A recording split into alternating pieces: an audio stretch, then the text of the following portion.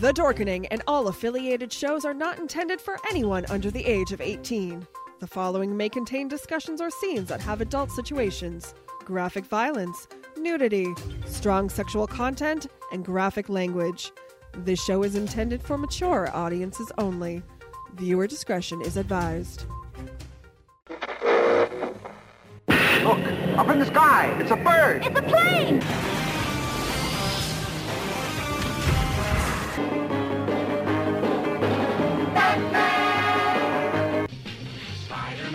Spider-Man does whatever a spider can. Their mission, to fight injustice, to right that which is wrong, and to serve all mankind. I can't get over this, so the only thing left to say, of course, is the one obvious thing. Excelsior! Everyone thinks because you're a zombie, you don't know good coffee. Well, they're wrong. There's only one brew that gets my seal of approval. Deadly Grounds coffee is my guilty pleasure. The aroma is so intoxicating. It brings all of my neighbors out of the woodwork. Deadly Grounds coffee. Coffee to die for and zombie approved. It's good to get a little deadly.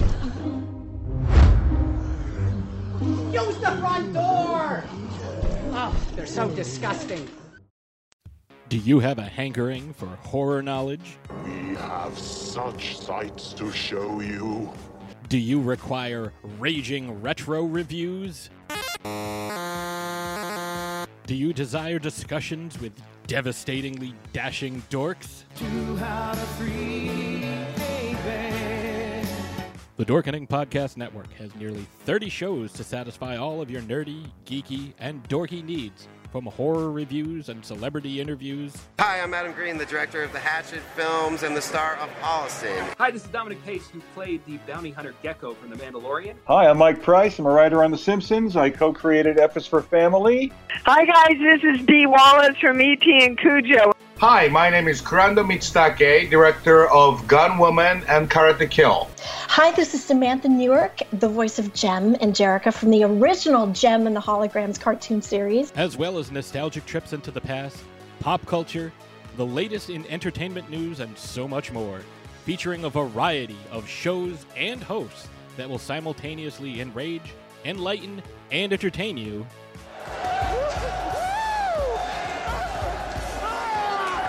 Check out the Dorkening Podcast Network. My mom says I'm cool. Available on iTunes, Spotify, thedorkening.com, and wherever fine podcasts can be found. Happy Tuesday, everybody. We have a kick-ass episode for you today. My name's Leo. I'm the monkey behind the keyboard. You're watching Splash Pages Club. And as always, Velvet Joker. How's it going, my friend? It's going great. Excited about tonight's show. It's pretty awesome. Hell yeah. Hell yeah. Drew, my friend, how's it going? I'm good. I know I'm clean shaven, so I feel like my perception's a little weird now. But when did we get an Avenger intro? We've had that in the queue for a while. I was afraid to play it because somebody convinced me that I would get sued for playing it. But yeah, I hired an awesome artist to commission that. So that's awesome. All original art. Yeah, nice. I felt very inspired watching that. But yeah, come back to me later. I'm eating. Totally. We have somebody in the green room here. We'll Velvet Joker. Would you brought somebody with you? Hold on. I did. Yeah. I did. Oh yeah, I did. I invited two very, very special people. God damn it. One I've known for gotta be close to 7-8 years now. Mr. Rick Stafford, the true Aquaman cosplayer and fitness guru, and his newly engaged bride-to-be, the goddess, the empress herself, Athena Finger. What an intro. Heir to the Batman. Oh, my God. How are you tonight, Athena? I'm great. How are you? I'm great. I'm so glad to finally meet you face to face. It is very nice to meet you face to face. Awesome. So I've known your hubby-to-be for quite a long time. Rick and I, where is he? Is he running late? coming on any second. Yeah, is he like spearing a narwhal or something? I was going to say, are you saying? Is he talking to the fishies? Miss Vita, are you saying that he likes to make a splash? Just is that yes, that's he's where we're definitely going? all Okay. about the entrance. Okay. Yeah. You know, kings and whatnot. They do like to flair for royalty. the dramatics. He's the true royalty.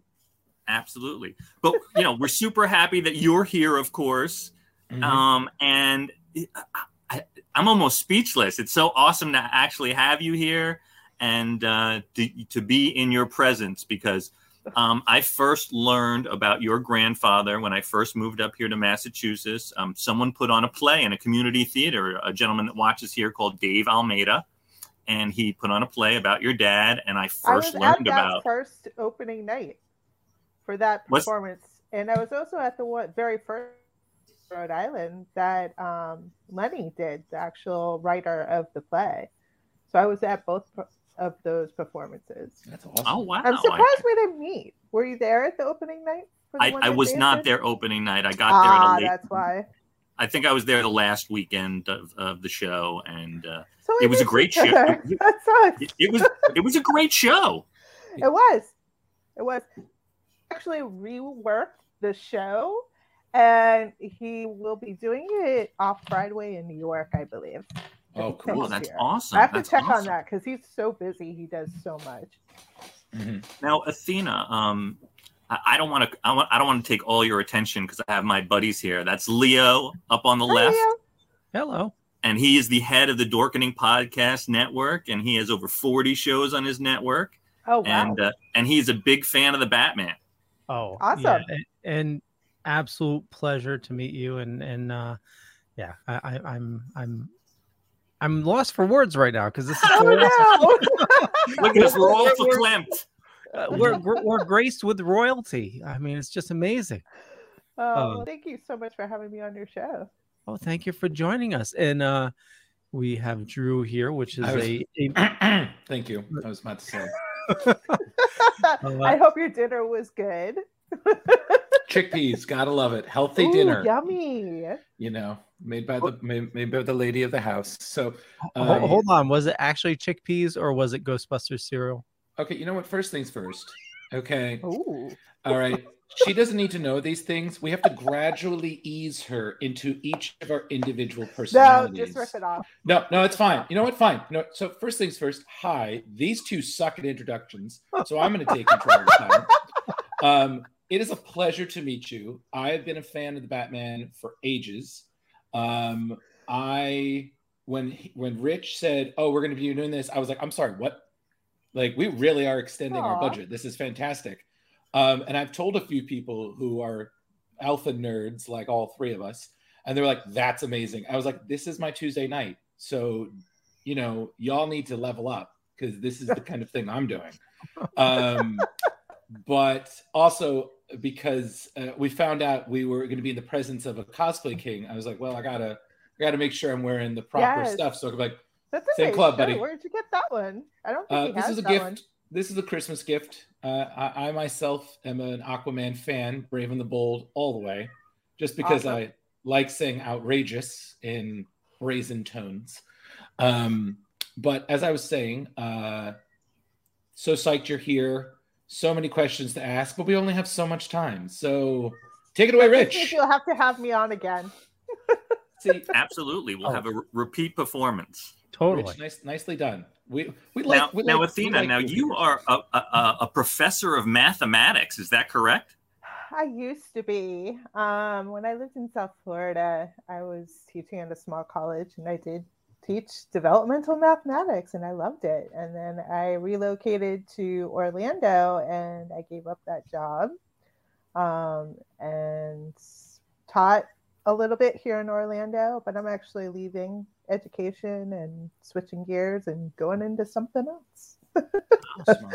Gotta mix it up a little bit, It's a tough game. Just curious, and definitely don't want to pry, but my wife was a teacher as well, and unfortunately she left teaching due to just the abysmal pay of teachers. It's not just that; it's the bullshit you have to put up with. Sorry, I'm just gonna say it. No, no, you complete crap. Can curse and say fuck, shit, damn, crap, all that stuff. Okay, because get us an NC-17 rating. Go for it. What they are making, not just the teachers, but what the students are going through. I still teach privately. I've been a private tutor for almost 20 years. Mm-hmm. And what I see that's happening is not of any benefit. Mm-hmm. I mean, maybe it's just particular for where I am and what I've come across, but there's so much dependence on the computer and so much dependence on standardized tests and so little emphasis on free thought or creativity at a young age, that we're getting these little drones of people that don't really know how to think for themselves anymore, because they have a computer that can do all their thinking for them, and they can just type. They don't even have to type into it. They just have to speak to it, and it will answer all their questions or do whatever task they want them to do. So it's really bizarre, because I'm pretty old school. I like, a piece of paper and a pencil, and you write down the problem and you work it out, and then there's a real connection with what you're trying to learn. But that's just the way I think education should be. And I don't fit into that mold, so I have to, move on. Oh, thank you for the honest answer. And of course, I could talk education. That's a whole other podcast.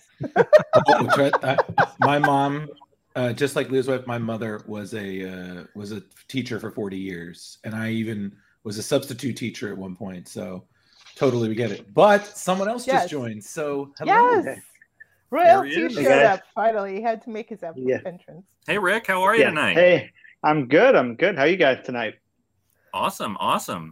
It's my buddies Leo and Drew, and that's Athena right next to you. Oh, hi. Yes. Oh my God, no way. It's nice to meet you. Oh, she is. She's so attractive. Oh my God. Now, Rick, I've known you online for got to be somewhere between 6 and 10 years. At least, yeah. Now we bonded as fathers, and you were doing Aquaman, and I was doing Joker up in New York, and you were doing Aquaman down in Florida, and somehow we discovered each other, and probably in the middle of Dragon Con. Okay, possibly so, because of your amazing armored Aquaman cosplay that you did, which was phenomenal, of course. But now, congratulations to both you two, because you are now engaged. We are. Thank you. Totally. Permagrin. That's what's been happening. Is the King of Atlantis and the Empress of Gotham. Oh, we're totally going to show the video. Oh, yeah, we're showing it. Now, Rick sent us this video where he was getting his jump wings. He jumped out of a plane like a maniac. 6 times. Multiple times. Yeah, 6 times. And then he has to go through this line of giant men punching this pin into his chest. Yeah, these are all special. How red was your chest that evening? Surprisingly, not that bad. I mean, once the blood was washed off, it was almost like Wolverine healing. I mean, it was actually. You know what? Listen, people do birthday punches harder than this. Like, this is. Yeah, but this is like putting actual puncture into his skin more than one. Yeah, that is a pin. That's some stabbing. I mean, there was No, the backing. There's blood there. You can see the blood. They're not messing around, and he did that twice. He got it on both sides. yeah, he kept smiling. He kept smiling no matter what. Of course. Yeah, because I knew it was coming. You cannot. You can flinch, but you can't. You got to take it like a man. Yeah, I'm watching the video. I'm watching all the guys come down the line. I'm like, oh man, that guy coming up is huge. Yeah. Yeah. They're intimidating. And these were all special operations. They're the nicest guys ever. But so he said, "Oh, you got to watch this video," and I watched this. I was like, "Man, this is better than when people propose at conventions." And I've been involved in some of that. I mean, those are pretty epic, especially if you know it's coming. You're like, "Oh man!" But then this, I was like, "It's go I ahead had and no jump out of the idea. damn plane. Proposing no is idea. nothing. Oh yeah, no. That is that much. Oh, here we go.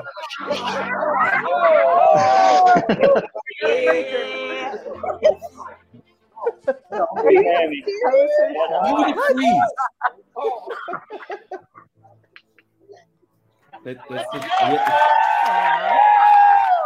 That was worth getting punched 26 times, guys.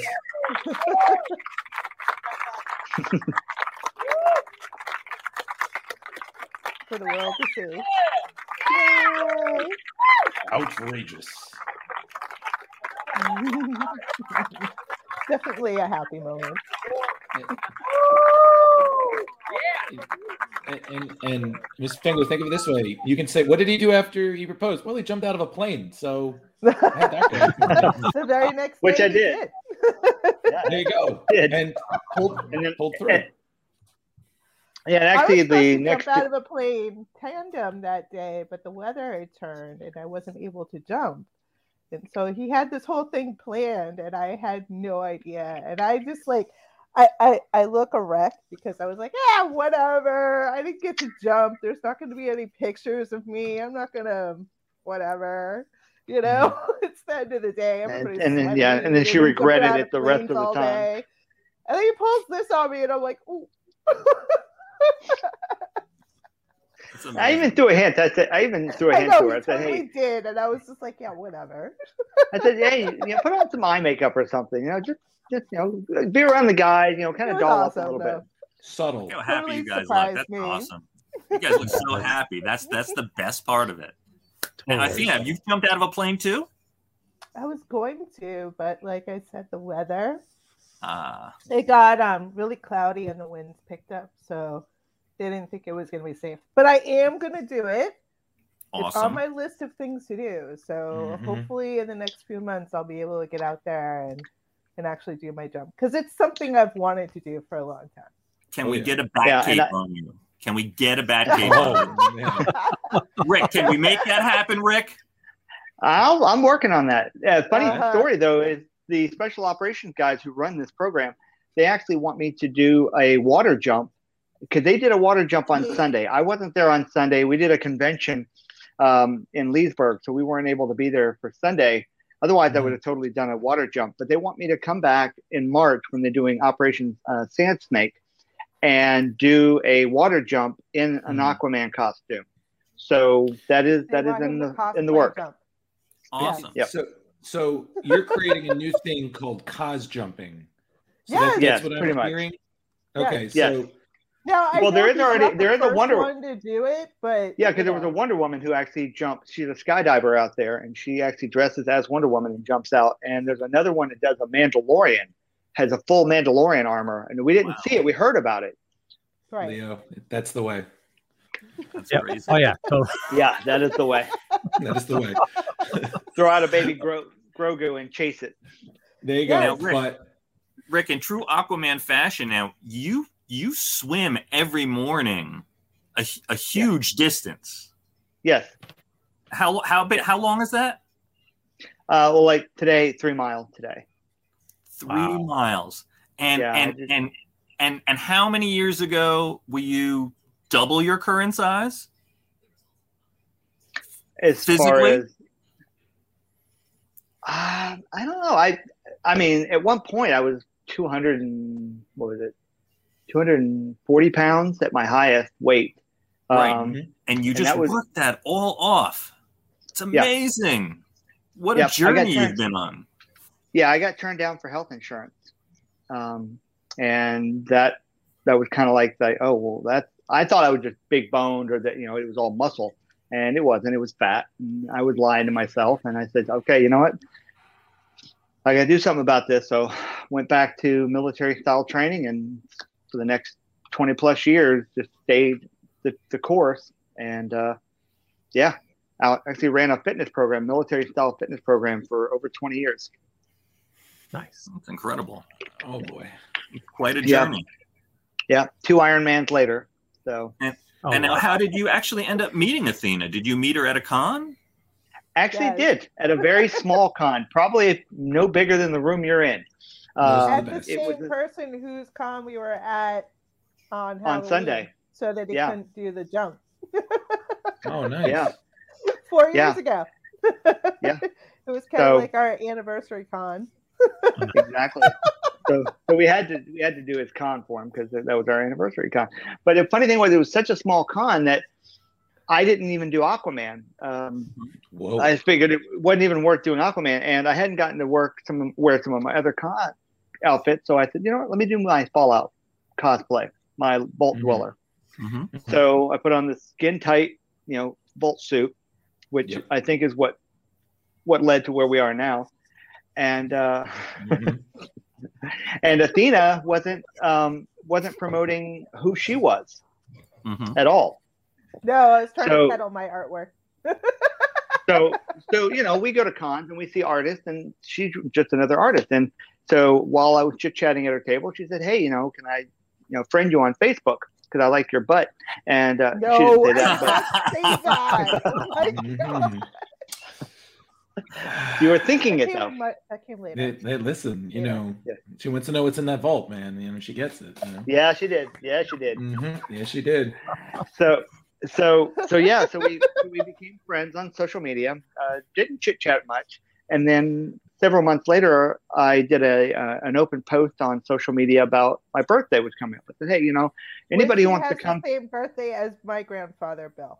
Yeah, which I do now. Oh man. Yeah.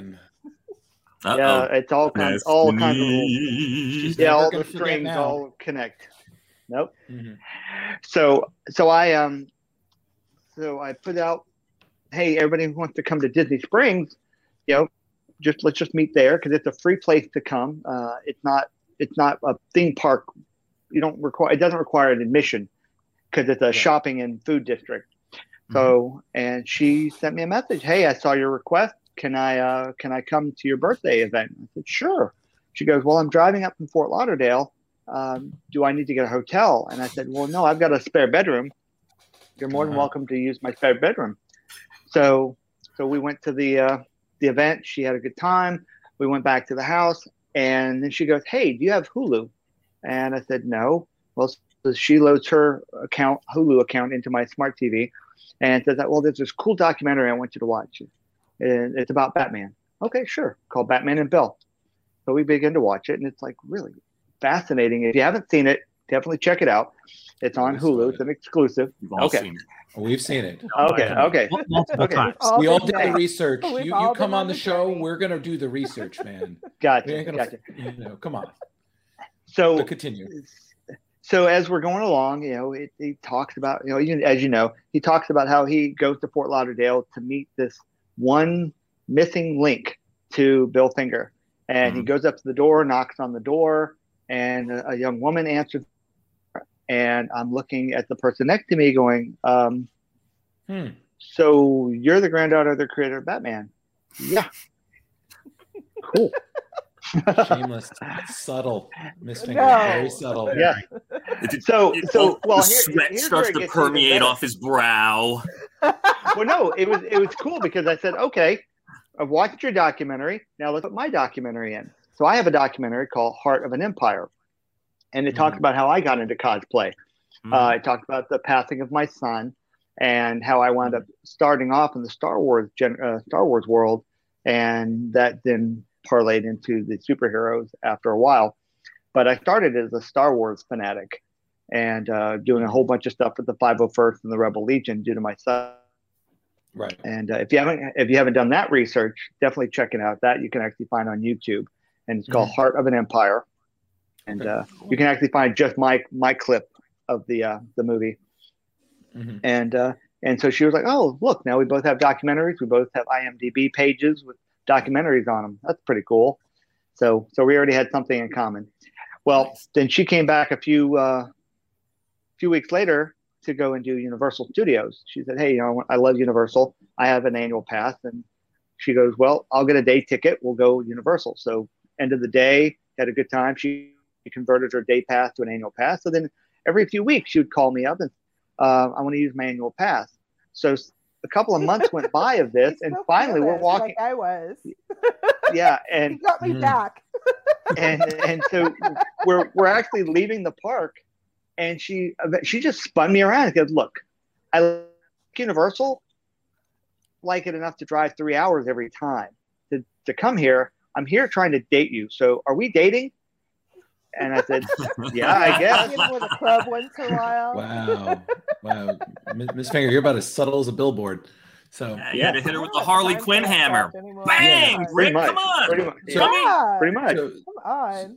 So Rick, what I'm hearing is if any of us were actually still single, the way to a girl's heart is show her a documentary that you're in. And if you're not, make one and then take her to Universal and then you're in. Right? That pretty much. Yeah. I mean, that's the game book right there. Yeah. Don't be fooled. Don't be fooled. Okay, because he was not having it. And I'm like, how can he be this clueless? How? I drove 3.5 hours. Have you seen some sea animals? Miss Finger, have you seen some aquatic life? Some aquatic life is kind of dumb. One way. Like Athena, some lobsters will hop in the pot. Okay, so we can't criticize them that much, but at least he caught on. I mean, you had to shake him a little, but yeah, definitely. You're here. My wife has a perfect answer to that. You have girl brain and boy brain. You know, it's definitely no, it's true.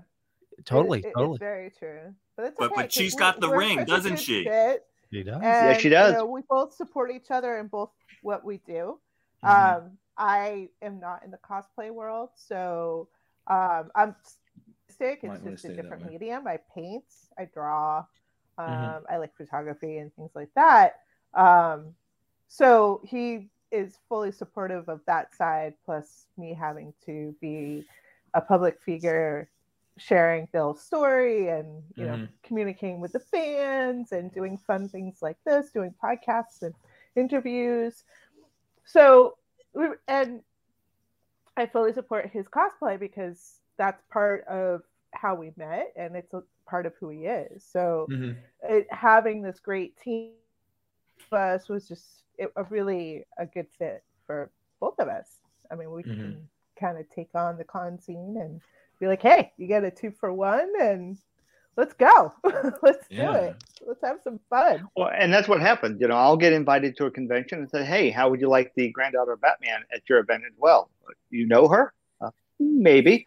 And then, you might and then or she'll get invited and go, hey, I've got the true Aquaman and here's some photos of who he is and here's his acting and cosplay world. And so so we kind of get a 2-for-1 to the promoters and they really love the idea. Sometimes we even share a table. So yeah, I mean it works out really nice. I feel like I'm learning a lot here, guys. When I imagine when Mark Taylor Nobleman originally reached out to you, it kind of changed your life.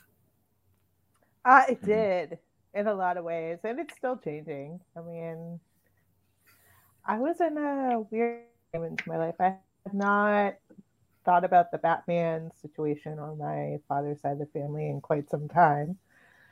And so it kind of was like a wake up. You got to deal with it. It wasn't just the Batman issue. It was a lot of family issues that I kind of just dealt with the tools that I had at the time, which was not very good. Being 15 and losing your dad at that age and having this huge responsibility kind of put upon you. So, I mean, when he got in touch with me, I was like, all right, well, I guess I have to face it now. I mean, it was a long process. He contacted me in like 2006. We didn't really meet until 2007. Wow. It took him, you know, a lot of convincing to come on, Athena, you really got to do this. Like, it's time. And I was like, I don't know. I don't know if I really want to do this. So, right, because you've got your life going on. Start the process. It would kind of unfolded in front of me because I wasn't part of the comic world in any way. So, and I had to navigate the whole culture and business quickly. And so luckily I had some great people reach out to me in the beginning that were extremely knowledgeable and supportive for the cause. So that was comforting, considering it was such a huge task that I was about to take on. So, and Mark was a big part of that. Without his research, a lot of the truth wouldn't be exposed. I mean, I knew, my dad knew, various other people knew, but it wasn't so widely known as it is now. I mean, when I came into the scene in 2014, I thought maybe there was a handful of people who knew my grandfather. I didn't know there was a whole community of people that knew who he was and what he did. And so it was a big awakening for me to see that people did know and they wanted him to get the credit. And it was like, it was very different than what I was exposed to when it first was handed off to me. But I mean, times are different. We didn't have the internet back in the early 90s like we do now. Yeah. Right. And that's the big thing, is like having that free communication really was a momentum on all parts. Sure. Now, Athena, do you feel comfortable with talking about your father at all? Yeah. Is that okay? Sure. Yeah. Okay. If I cry, I cry. It just happens. Do you remember as a child, did he talk about his father a lot? Well, I didn't get to grow up with my dad. So my parents split when I was 3. So I got to see my dad maybe a couple times a year. And then when he got sick, it was a little less. So, I mean, he did talk about his dad and the big story about him reading the comics when he was, when he was a preteen for his dad and kind of helping him with that and stuff like that. That's pretty much what I remember from what he would talk about. It's him constantly working on these stories, and he really did do this wonderful thing with this character, and it's he really did make a full effort to get credit for his dad. So it wasn't like I didn't have specifics, and I'm sure he did, but I didn't have my dad all the time for him to repeat these stories or give me a lot of stories because I had very limited time with him. Right. Now, and being a chef, did he make you anything special that you always loved that, really connected you guys? Yes. His chocolate mousse cake was always my favorite. Oh, I'm a huge fan of chocolate mousse cake. Amazing pancakes. He did this thing with pancakes where they were actual pancakes. They were like super thick and fluffy and so good. Oh, he was an amazing cook. He really was. And he was all self-taught, and he was an artist. He was a painter also. Like, he is extremely creative, and he was, part of that movement in the 80s where food is just not to be slopped on the plate. It's actually a medium that you can make beautiful, like art, like paint, like sculptures. So he was part of that also. So he was very creative, very, very creative. I'm starting to understand how Rick is doing that 3-mile swim now. It's just to work off breakfast. So I'm getting it now. I'm getting understanding. I'm understanding a little bit now because that's a lot. So, okay. Athena's an amazing cook. Now I want pancakes. So thank you. I'm so sorry. I'm trying to be healthy, and I'm just some waffles, syrup, butter, just. Yeah, we're all getting hungry. Yeah, Rich, keep going. I'm fighting it. Well, I'm really happy that you guys have that amazing connection and that you have those cherished memories. It's really important, Athena. And I didn't want to we all didn't want to totally dominate the conversation about Bill, your grandfather, because, you're an important person too, and you're a creative being. And from a personal standpoint, next time you guys are up in Mass, me and Harley will certainly welcome you into our home and give you a beautiful gourmet meal. Oh, that would be awesome. Just chat and have what part wine. Of Massachusetts are you in? Because I actually we're in Framingham. Oh, no way! I lived in Boston for a long time, and I grew up in the New Bedford area. So I'm from Massachusetts. That's where I spent most of my childhood and young adult life. Right. my best friend was from Framingham, so that's why I laugh. I know exactly where you are. Well, I followed Harley up here 3 years ago because she has a disability, and as you know, Massachusetts has amazing medical insurance. Oh yes. Oh, I know. Yep. So here I am in the cold belt, going more north all the time. I left a long ago. So next time you guys come up, if you have the opportunity, we would really like to host you for dinner. That would be awesome. Awesome. Well, we might be up there in May. I'm looking to do probably another 600 miles on the Appalachian Trail, and I so saw some of those videos. Yeah, so I went from North Georgia up to West Virginia at Harper's Ferry. So what I'm thinking of doing is going to Boston, getting on trail in Massachusetts, and work my way back to Harper's Ferry, which is about 600 miles. And then the following year, I'll go back to Boston and then go from there up to Katahdin in Maine. You're a machine. He is. And how do you keep up, Athena? In the middle of all of this. do you try to grab like a Wonder Woman lasso and just, Rick? Yeah. Oh, I can't do that. I can't stifle him. It's who he is. No, absolutely. Absolutely. Yeah, Leo, Rich, I'm going to start doing push-ups till the next show. I'll see you guys later. I'm just. So I just wanted to share. We do have a bunch of information for Athena and Rick in the show notes up above or down below, depending on where you're watching or listening to us. And I brought up your website. You have some past artwork here, which is utterly amazing. Oh, thank you. I have more recent stuff on my Instagram and Facebook. But these are all samples of my work that I've done. The fans obviously love the renditions of the old covers and things like that. But I've done some original pieces that people have asked that Bill was incorporated into the piece somehow, or just other fun pieces that I love it. So I just wish I had more time for it. Being back in school, I forgot how time consuming it is. So now it's a lot of fun, and these pieces were a lot of fun to paint. So now, can people buy the art? They can. I also do commission work. So if you want to reach out to me through social media, I'm on Facebook and Instagram and Twitter, so you can always reach out and feel free to ask me questions about anything that I have, because a lot of these I have posters of, or I can do, like I said, an original. So. Very cool. Awesome. Yeah. So, Athena, I just want to give you one or two more quick questions, and then I'll hand it over to the boys, because I don't want to dominate the whole show. You're doing fine, buddy.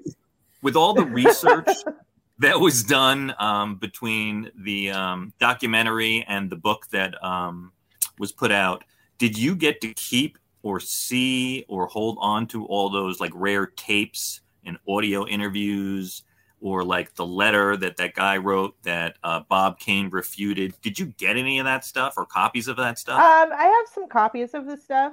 I have audio of Bill. I have the little clip of my father being interviewed.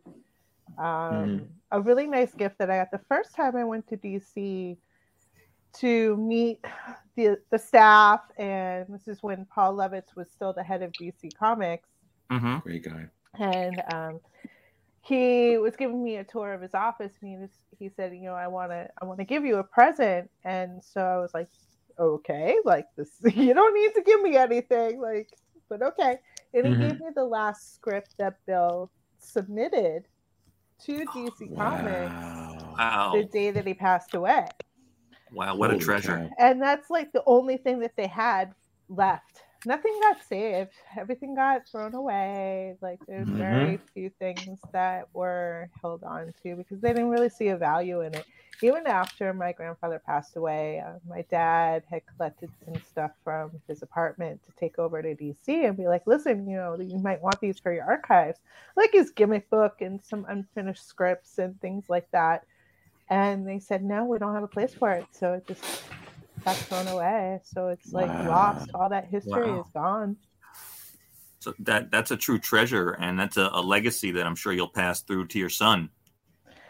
It is. And the only other thing that I got was from Bill's best friend, Charles Sinclair. My grandfather was a writer. He was not into drawing or any kind of other medium as far as his art. And he took one art class at the Y. And he did one sculpture that was based on my grandmother. And beautiful, abstract, but you can tell that it's a woman, and it's absolutely gorgeous. And it's the one thing that Charles was like, you need to have this. And that's it. There's so little left over. Wow. And you mentioned your grandmother was Portia? Yes. And did you have a relationship with her? I did. I knew her until I was about pre-teenage, say. Yeah, I was like, I think in the 7th or 8th grade when she passed away. And we would go to New York City. I would stay with her fairly often when I was younger. And then after my dad got ill, it was a little tougher. So, and then she passed away, and then my dad passed away after she did. So it was, it was kind of a weird time in the 80s with, with the HIV and people being really cautious. And so it was a different world then. It was tough. It was tough. I mean, I loved my father and I wanted to spend more time with him, but circumstances, we didn't even live in the same state, so that makes it even harder. Yeah. But we would try to see them as much as we could, and I have wonderful memories with her. She always made sure I had fresh strawberries because I love strawberries, and we would go into the city and have Chinese food, and just she was a lovely woman from what I remember. Awesome. Thank you for sharing the personal side of it. And I'm gonna pass it off to you guys. So one thing I want. Which you? Is it Leo or me? Either you. Whoever's more excited. Jump. Leo, you go first. Well, I mean, we can bounce back and forth, but one thing we haven't really discussed, and people listening or watching will definitely pick up on it. But if you don't know who Bill Finger is, definitely go to Shame on you. Exactly. But I mean, shockingly, there's some fans that don't know. I didn't know until I watched the documentary. Hulu has an amazing documentary, Batman and Bill. But essentially, Bill Finger is the true co-creator of Batman.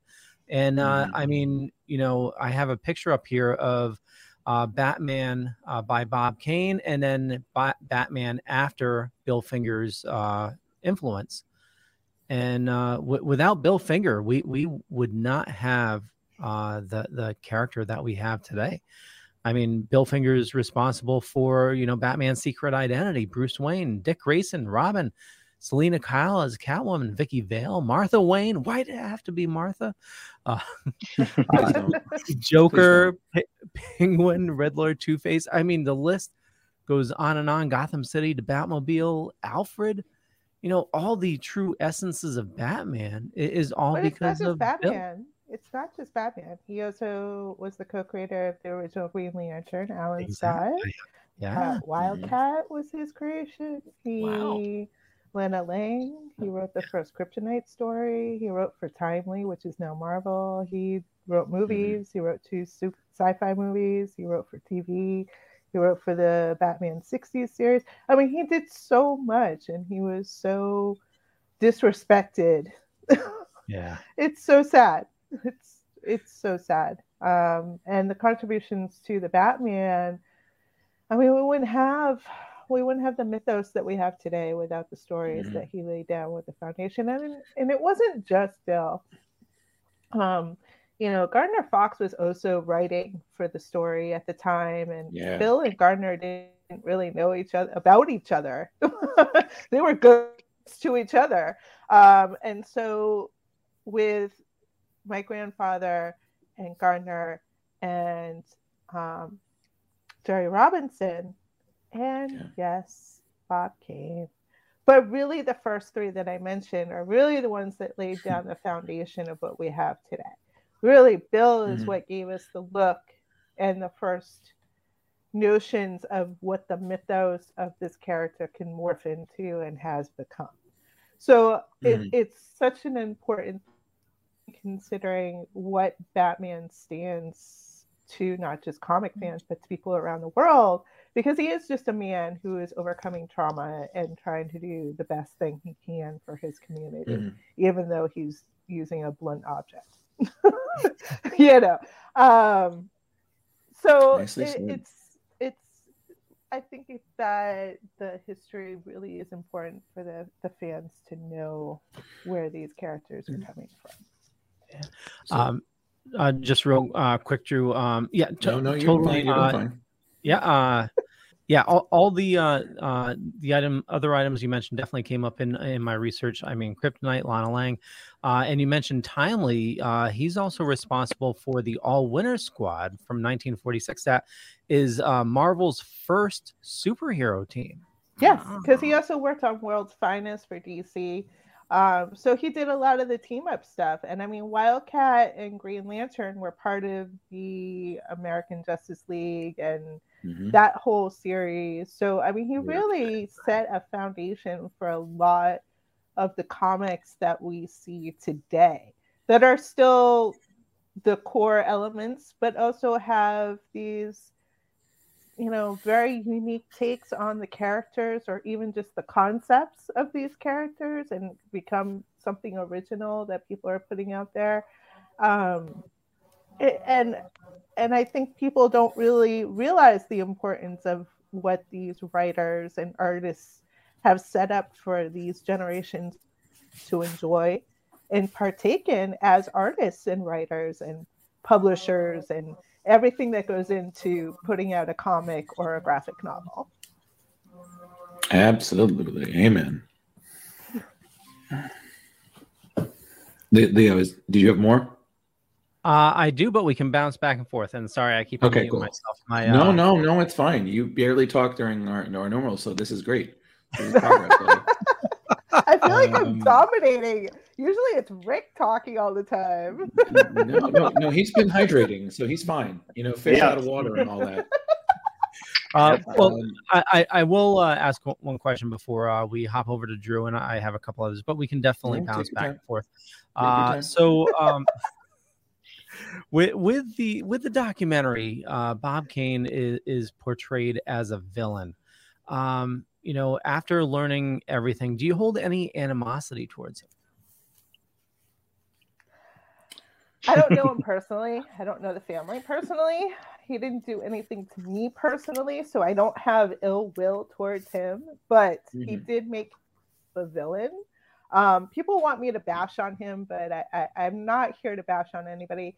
You know, people want to make him a villain, and yes, he made himself the villain, but I like to look at the opportunities that he gave my grandfather in the 30s, being a Jewish man in the Bronx and not really having any avenues to really pursue the love and passion of writing that he wanted to do in his life.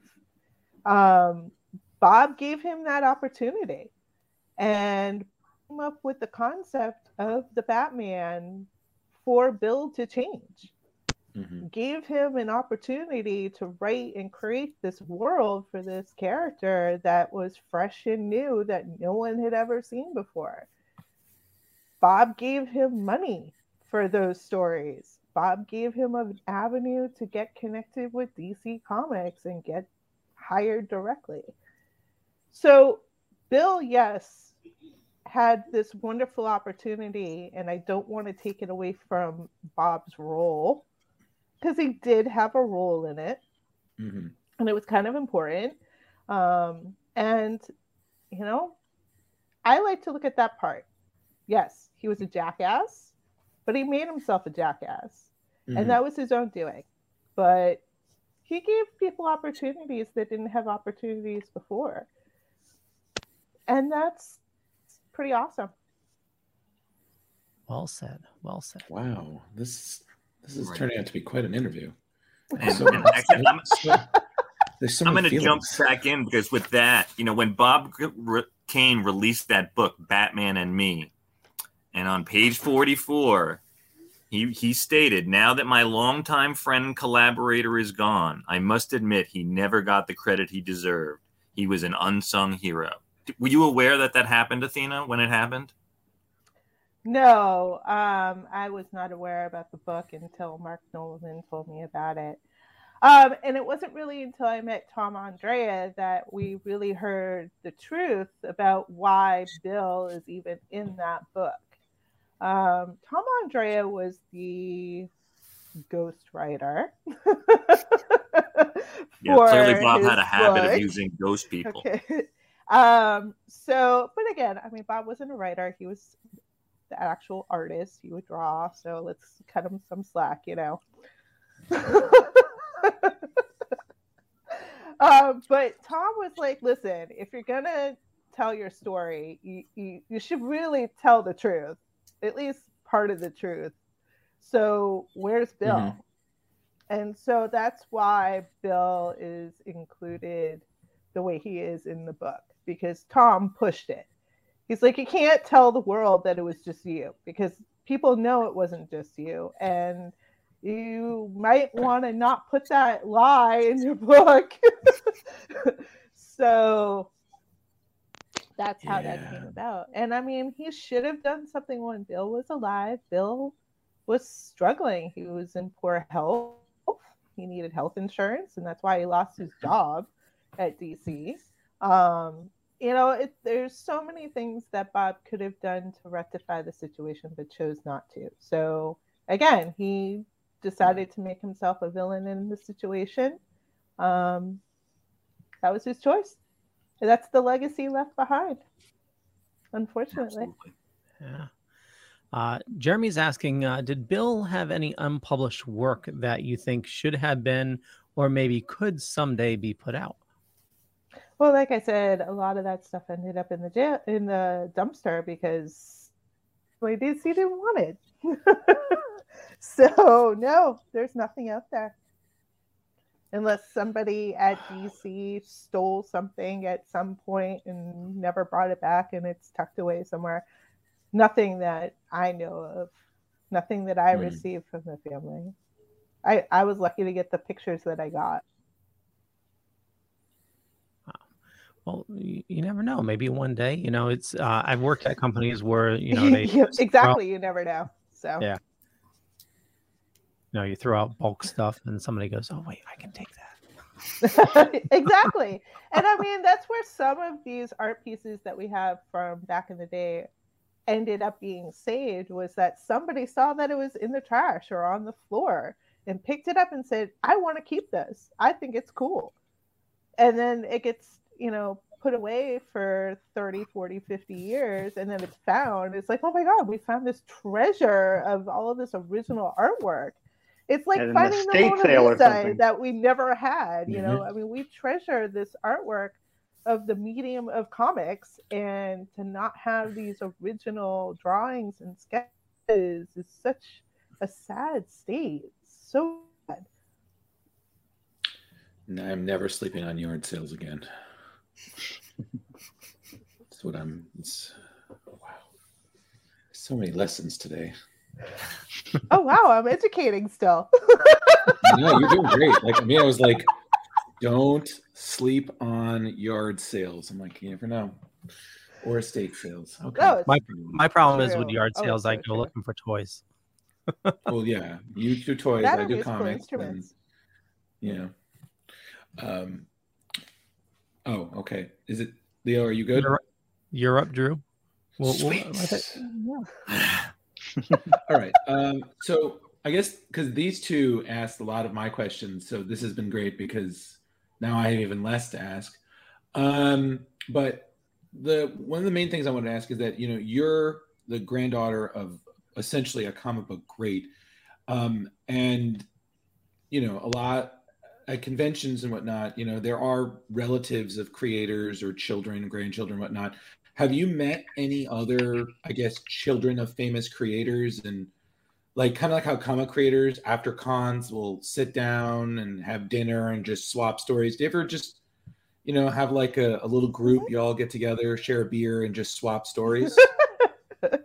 Yeah, I mean, I've hung out with quite a few of the grandchildren of these golden age comic greats. Nikki Wheeler, if it's their name, her grandfather was the one that actually started National Comics, but was bullied out by the mafia. She's an awesome woman. She's got so much historical knowledge. It's amazing, because that's what her grandfather did. I mean, without what he started, because he was also a cartoonist and put out fun magazines and things like that, where he, the first comics, they would just pull strips from the newspaper and then put them in a book together, and there was your comic. Well, he took it a step further and made comics actual stories with characters and things like that. So that was her. She's amazing. She, like I said, she has so much knowledge about the start of comics and medium really came from. The Christy Marston, who is the granddaughter of the creator of Wonder Woman. I've spent a lot of time with her also at conventions. She's so much fun. She's always got her Wonder Woman outfit on, and others. I mean, there's a lot. I've had the fortunate pleasure of meeting a lot of these wonderful people who are connected to the industry, either working for the industry or through relatives. And yeah, we want to share the stories that we have. Unfortunately, I don't have any direct stories because I never met my grandfather, but we get to, just talk about our experiences with telling our family story and things like that. So it's nice to have other people that are in similar situations. Okay. Leo, write all these names down. We got to talk to these people. That's all I'm going to say. There's a lot of them. Jeremy's asking, do you get asked to sign books? And if so, has there been a Detective Comics number 27? I do sign books. I might have done a reissue of the 27, obviously. I don't know. I've signed a lot of stuff over the years since I've started coming into conventions and things. But yeah, people ask me to come and they'll have me like sign posters that a bunch of different people have signed, or books that that they've had various artists sign, or they'll have me do a quick little sketch and have me sign the story that. last week at Jump School, they find out who she is, and this one guy goes home and he gets his Batman anthology book, and like, oh my God, will you sign this for me? And she says, sure, no problem. And I made his entire week by signing his book for him. There you go. Awesome.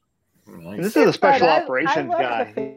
The fans are really what keep me out there and still telling Bill's story, even though Bill's story is important and everybody should know it. Because you know what, it doesn't just happen in the comic industry. If you have something wonderful and you've created it and it's your idea, it's gonna be sought after and stolen if possible.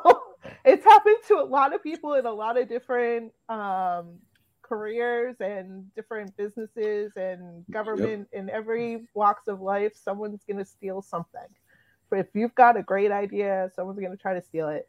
So, and that's pretty much what Bill's story is, but it's not just Bill. I mean, there's a lot of comic artists that were in that situation. We have Jack Kirby, and we have Ditko, and we have so many others that have been in that situation where they haven't been acknowledged or given the credit of their contributions or of their creations. So it's, it's something that's relevant and people need to be aware, and they, if they are creators, they need to learn how to protect themselves and their creations. So agreed. Well, it's my job. and look how educated you have become about an industry that you knew nothing about. Absolutely nothing. and you're dropping legendary names and stories. So I mean that's big. Oh no, she got baptized. This is also your story, Athena. It's not just Bill's story. It's your story. Bill is a part of your story. Well, yes, my journey is also a big part of the story because I'm the one that's out there doing the PR. I'm the one that's willing to go out there and meet the fans and things like that. I'm sure my dad would be too if he was here. But unfortunately, he passed away many, many years ago. So I have this big job, and it's not, I kind of look at it as that I'm not just representing Bill at this point. I'm kind of representing that whole group of people for the golden age of Batman, because nobody else is out there representing that group. And the story is important for people to know. I mean, we all want to know where things start, what their origin stories are, and things like that. And the fans and the world has been filled with this lie for so long that really it is important that they know exactly what this group of people have created that we worship and love and connect with and all of the above. Well, it's more of a movement as well, because it's even happening till today. It's what was it? Winter Soldier, the creator of Winter Soldier, was that it? We were talking about it a few weeks ago. Brubaker, yeah. And Jeremy's asking, how did you two meet? Jeremy, we covered that earlier, so definitely hit rewind. You got to watch it from the beginning. Indeed. Wait, Leo, you were going. I was just going to say, I'm just clearing out the comments here. Justin is saying, is it okay for creators to ask for more money now that the cinema versions have blown up? Definitely, I would say. Yeah, I mean, if you have room to renegotiate your contract, it's always a good idea. So, so I was going to ask you is, in your times, like as Rich said, you literally knew nothing about this genre, this industry and whatnot, and suddenly now, you're still being a teacher. You're still teaching wherever you go. So in all of your time, what's been the best, like at least one of the best experiences that you had? Like it was one of those, like, this is one of the greatest moments ever since being a part of all this. What would you say? Oh, wow. There's been so many. I know. I've been extremely fortunate because of the people that I've connected with and have reached out to me. What would be the best? Well, it doesn't have to be the best. It could be one of the best. It's like trying to pick your favorite movie. Top three, Athena. Exactly, top three. I would say top probably 5. The most surreal was when I went to the first movie premiere, which was The Dark Knight. Nice. I hadn't ever really been part of the Halloween or anything like that. So when they asked me to come, it was like a big to-do, because for this particular premiere, they had a pre-dinner, which they usually don't do. And this was back when it was in New York still. And at the pre-dinner, there were all these important people there from DC that I have no idea who these are. And I'm like, okay, I know Paul Lovitz. Right. That's about it. And the people I brought with me. But that's where I met Michael Uslan. And I was like, okay, he made sure he came up to me that very moment that I arrived at this restaurant and told me the story about how he met my grandfather. And we've been friends ever since. And then you go to the movie and I'm doing the red carpet and I'm like, okay, this is completely surreal. Is this really happening? Like, what's going on? And then the after party and then meeting the people that I met, the actors, and just being part of the whole celebration of this movie. It was, when I think about it, since it was my first, it was probably my favorite, even though some of the ones have been a little more swanky or just a little cooler or whatever. They had a nicer goodie bag or whatever, but it was my first, and it was like, wow, this is what I'm coming into. And again, it was that awakening of what task I'm about to take on, fighting for my grandfather and really understanding how I can use the fans at this point and people in the industry that I come across that are willing to help for the fight. So it was like all of this kind of coming together at this one event. So it really is a monumental event for me. So I think more that's the better description for me for that. Okay. So, and my last question is actually for the King of Atlantis here, because he's been sitting here patiently just drinking water, and I was like, well, I did have one or two I could ask him. So one, you've done Aquaman. I mean, you've done other costumes, like you said, you were in Star Wars, Fallout, all that. But Aquaman, your name is here is the true Aquaman, and I don't doubt that at all. But essentially, from a comic standpoint, I did want to ask, well, it's kind of three questions in one. One, which is your favorite version of Aquaman? Two, how do you feel the movie with Jason Momoa and whatnot, and then the sequel they're working on? How did you feel? Did they capture, did they do Aquaman right in whatever term that is? And then what's been your favorite moment, like cosplaying? Because every cosplayer has that one moment. They're like, this is amazing and great and stupendous and awesome. So, what was yours? Okay. First question. My favorite version, New 52. So I like the way they portrayed Aquaman. I love the costume. I love the writing, the art. And as far as Jimmy's question, do I talk to fish? No, but they do what I ask them to do. We don't have a two-way conversation. Second question, the movie did a good job. I think they fell way short. The character that it should have been Momoa Man. Yeah. The movie should have been called Momoa Man. It was not Aquaman. The character you see on screen was very little representation of what Aquaman was ever in the books. So obviously they didn't do their homework. They went their own direction. They decided to do a woke version, or what we call the hipster version of Aquaman. And so no, I think they dropped the ball horribly. And my favorite moment in cosplay was when basically had Jason Momoa hold up a sign showing that I was the true Aquaman. And that was actually published in Sci-Fi magazine. Nice. Very cool. I've met that man, and I that is a huge deal, because when he stood up to shake my hand, I was like, "Oh, you're tall." He's a giant. It was like it was like shaking hands with a tank. It's one of those because I'm 6'2", so I'm used to being taller than people, and then when I meet people who are taller than me, it was like must be like when the T-Rex met the other bigger predators. I was like, I'm just gonna stay here in the park where I'm king, and I'm just gonna let you do your thing. This is my kingdom. You are the world. I'm gonna stay here.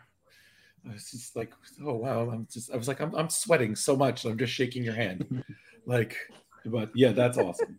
That's so yeah, no, I'm good, guys. I think that's everything I had in the tank. So I have more, but yeah.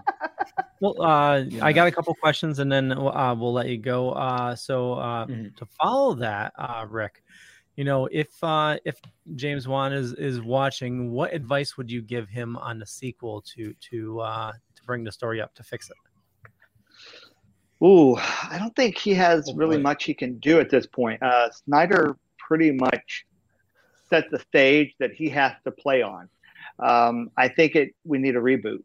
I'm not a big fan of Gal as Wonder Woman. I think she looks like a Victoria's Secret model wearing a Party City costume. She does not, to me, idolize. I mean, an Amazonian should look like an Amazonian.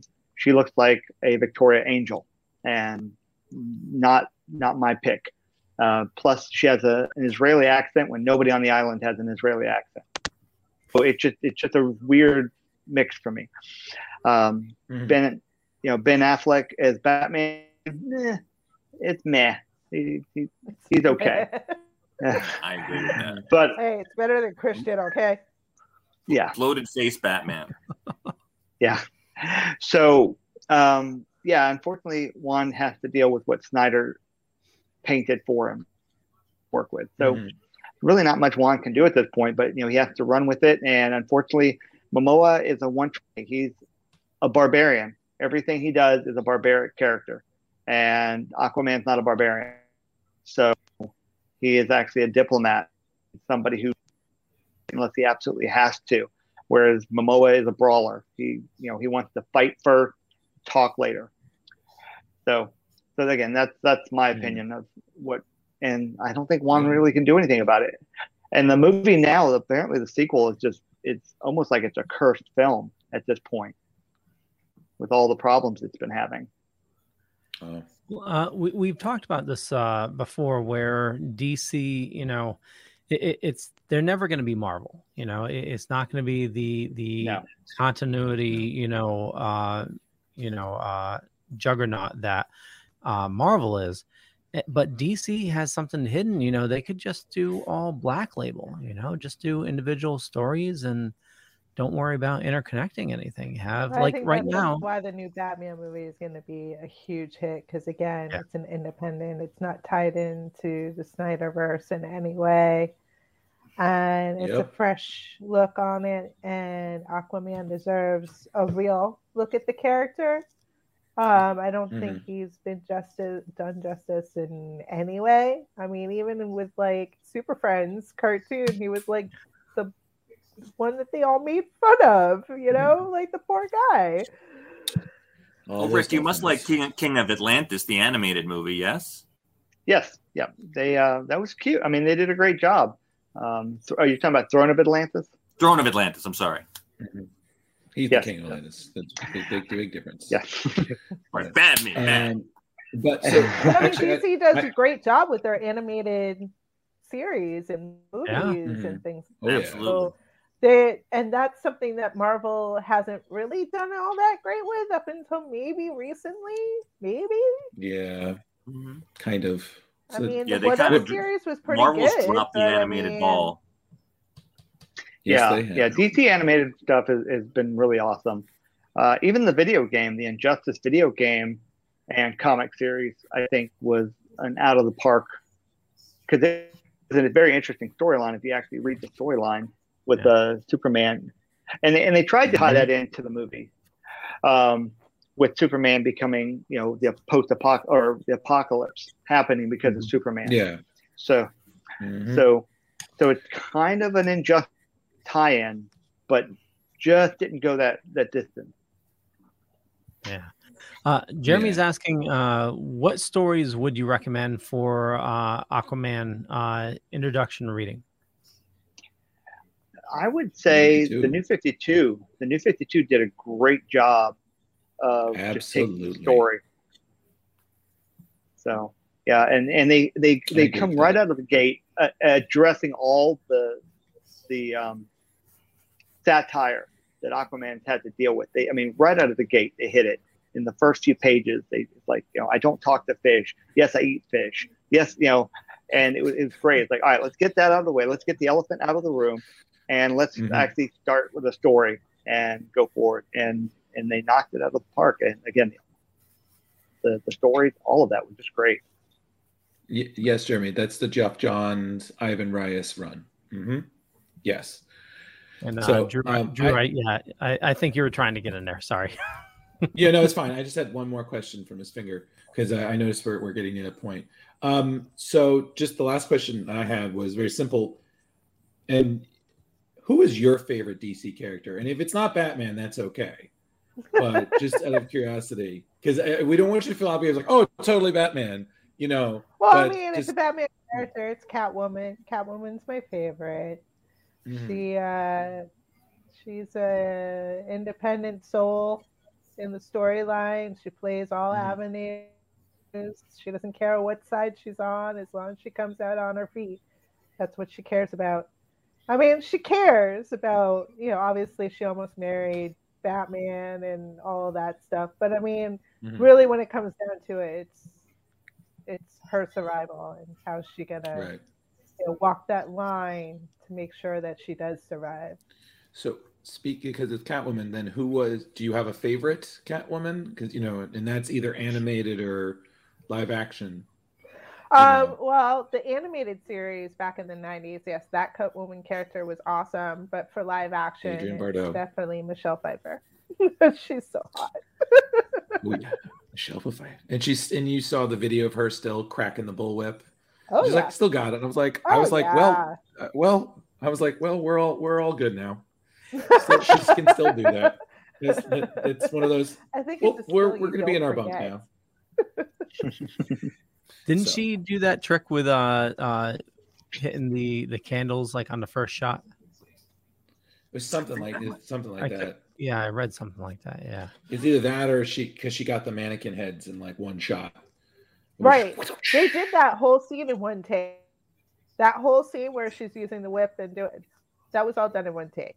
That, and she couldn't breathe in her costume.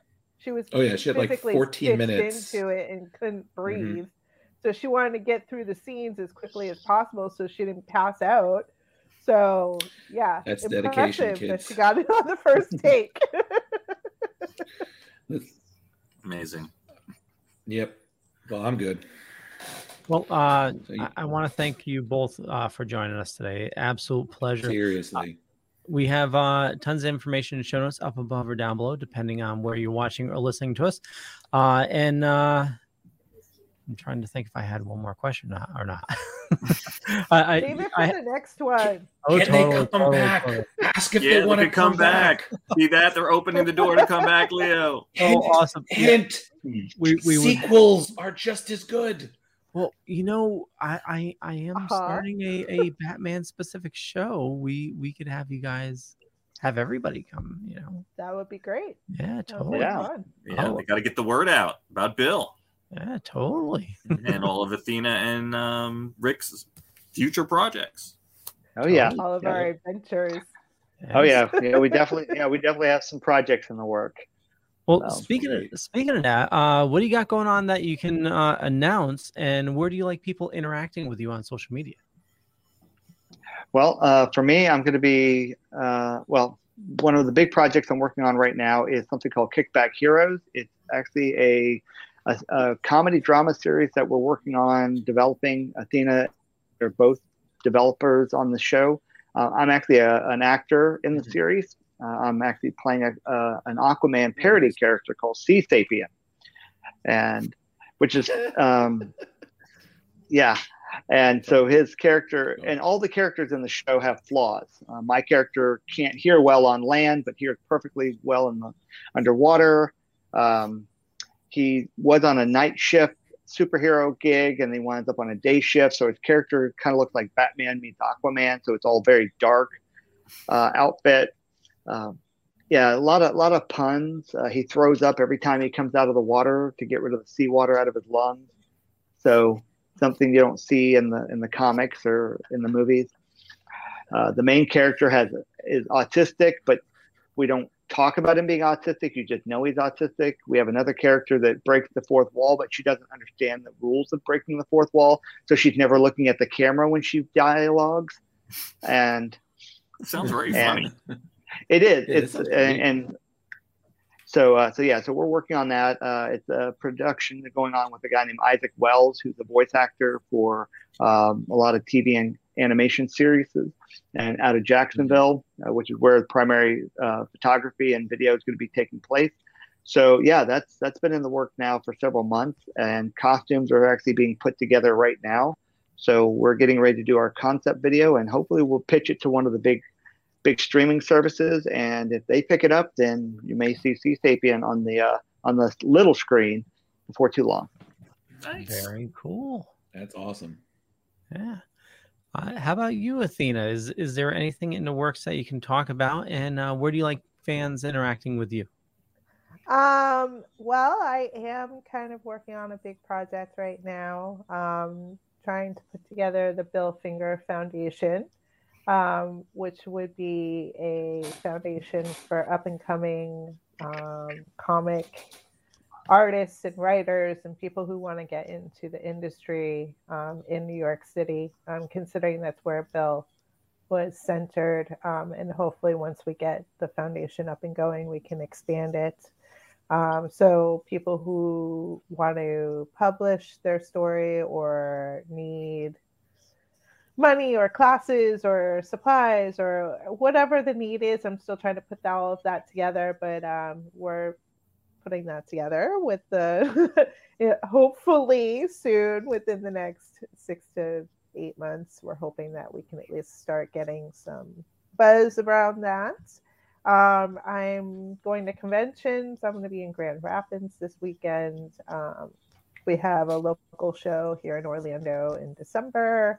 We stuff in February, so I'm starting to book up for next year. So I'm, making art. So if you want art, you can always find me on Facebook. Just put my name in, or Instagram. Just put my name in, or even Twitter. Just put my name in. You can find me in all those places, or you can go to my website. Again, that's just myname.com. So it's pretty easy to find me. If you want to just reach out and say hi, I enjoy that too. I'll chit-chat for a little bit. So that's what I'm doing. Awesome. Thank you. So I sent a friend request to both of you, and awesome.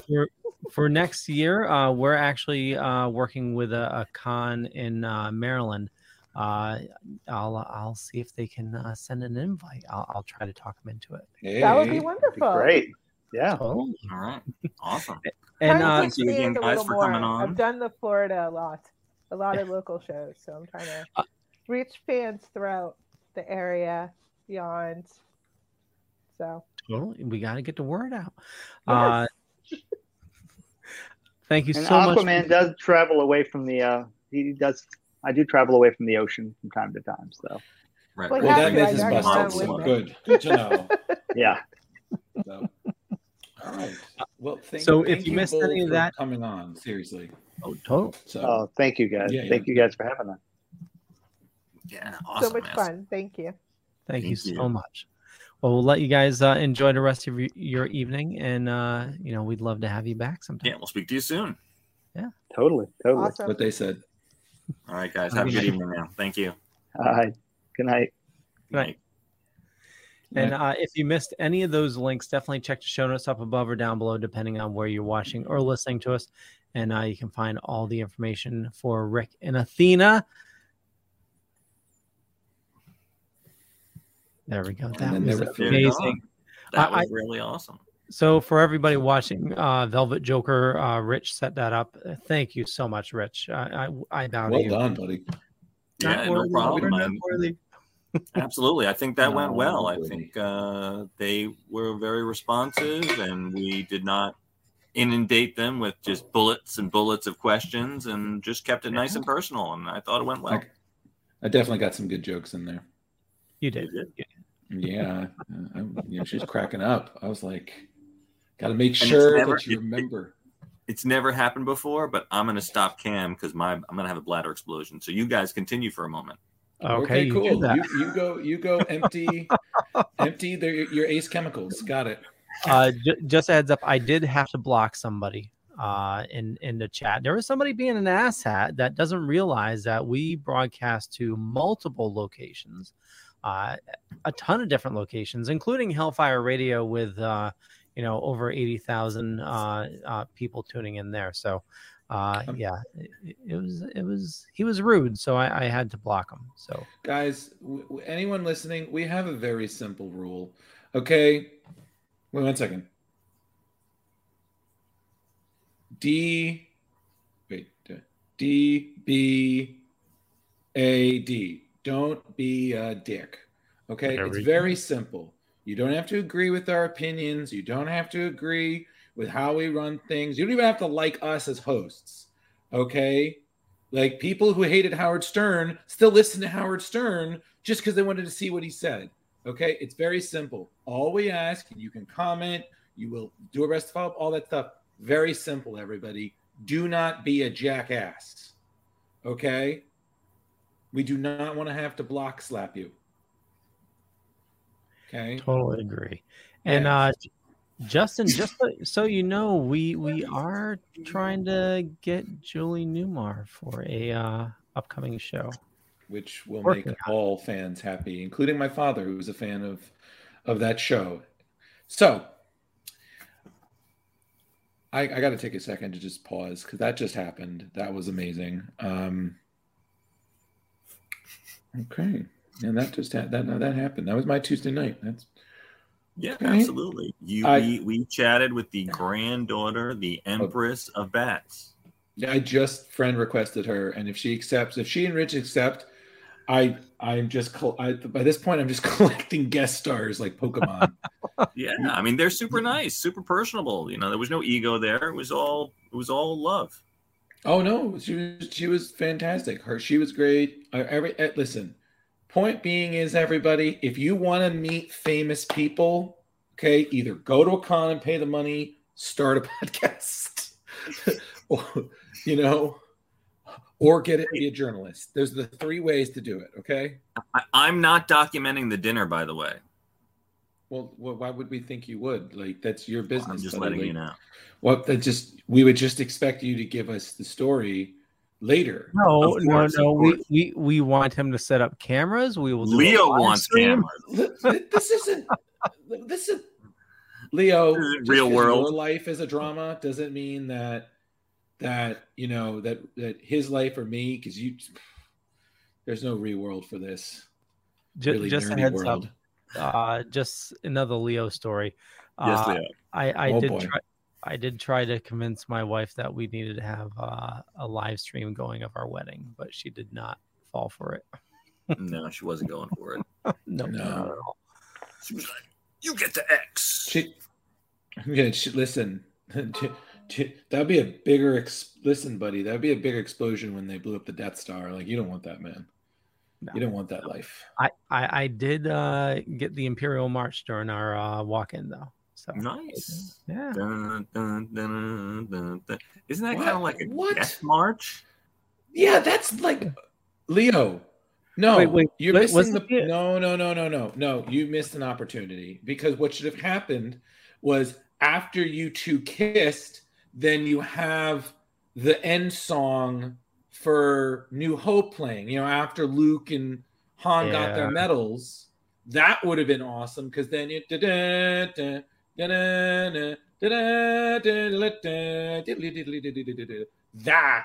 is great. You're walking down the Death March. Is she marrying you or getting executed? All right. So Drew is directing the second vows. There we go.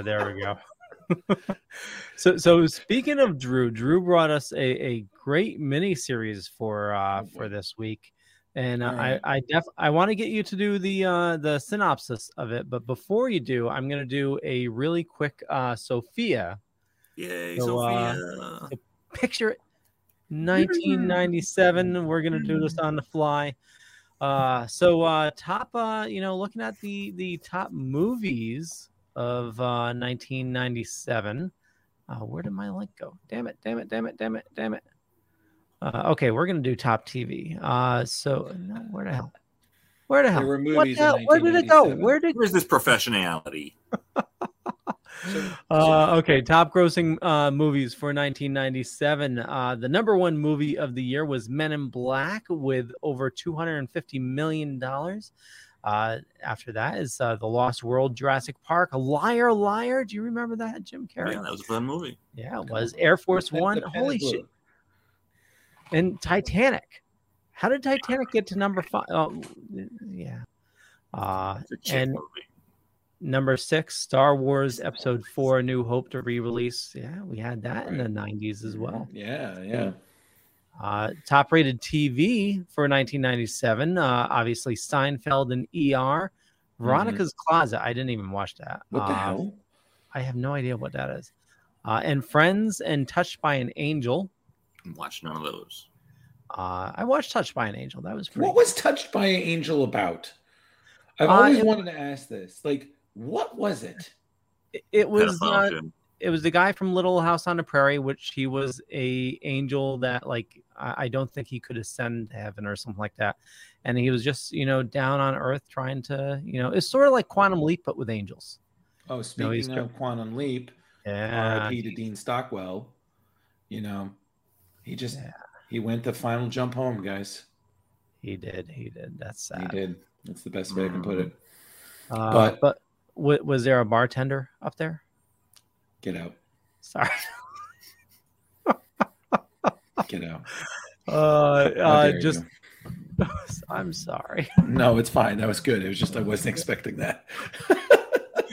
Just to finish up, Saturday morning cartoons in 1997. They were still around. You could watch the new adventures of Batman and Superman, Pinky and the Brain, the adventures of Sam and Max, and Ninja Turtles, as always. And then comics, top comics of 1997. Darkness was number 1, issue number 11. Superman number 123. Fantastic Four number 1. Captain America number 1. And Avengers number 1. So yes, the 90s. It was all about reboots, right? Someone's making his way onto the screen. Yep, I'm just trying to position it properly. Oh yes, this is my custom Jack Knight Pop Funko that a friend of mine had made for me because there to this day is still no Starman. So this is about as good an introduction as anything. Hello, kids. Now, funny fact that Athena Finger should bring up Garner Fox because Garner Fox is one of the co-creators of Starman. Starman being Ted Knight, the hero of Opal City, a wonderful Golden Age hero that eventually retired when he grew too old to do the job, something that was passed down to his son, David. Unfortunately, David would be assassinated early in his career as Starman, and the mantle would be then begrudgingly accepted by his other son, Jack. So Jack, taking on Starman in his own way, chose to create his own Starman identity without wearing the costume, with his father in somewhat of a, let's say, old man Bruce from Batman Beyond capacity, along with his friends in the police force, and our subject of our characters, Shade, or the Shade, a former Golden Age villain, also immortal, who likes to make Opal City his home. So, I'm good, guys. I think we caught up. You can take it off me now. That work. Yep. So essentially, the reason I recommended the Shade miniseries, and as I was explaining to my collaborators here, is that we've recently seen Shade make his first debut live action on Stargirl. Mm-hmm. He was a member of the Injustice League, where he was a villain, and he has been coming back to assist Courtney Whitmore and her new JSA. I forgot who plays him. Fantastic actor, though, regardless. And I figured that might be an interesting thing. Now, this series was a miniseries that takes part during the Starman series. The Starman series that was started by James Robinson and Tony Harris, who were basically the primary team for, I would say, about half of the run. I would say, yeah, with the occasional guest artist, of course. This miniseries takes place where it's both a prequel explaining events that happened in Shade's life, but it's also in some way kind of filling in the blanks of his history, considering that Shade is an immortal. He was born in the Victorian England era, how old we don't really know, but what transformed him and gave him his powers has essentially left him immortal. So that's one part of the cool things here. So I could rave about this for the remainder of time that we have, but I won't. I want to, but I won't. So there's so much to say, but first things first, I cannot tell you guys how much I love this entire series. James Robinson, this is still my favorite work that he's ever done.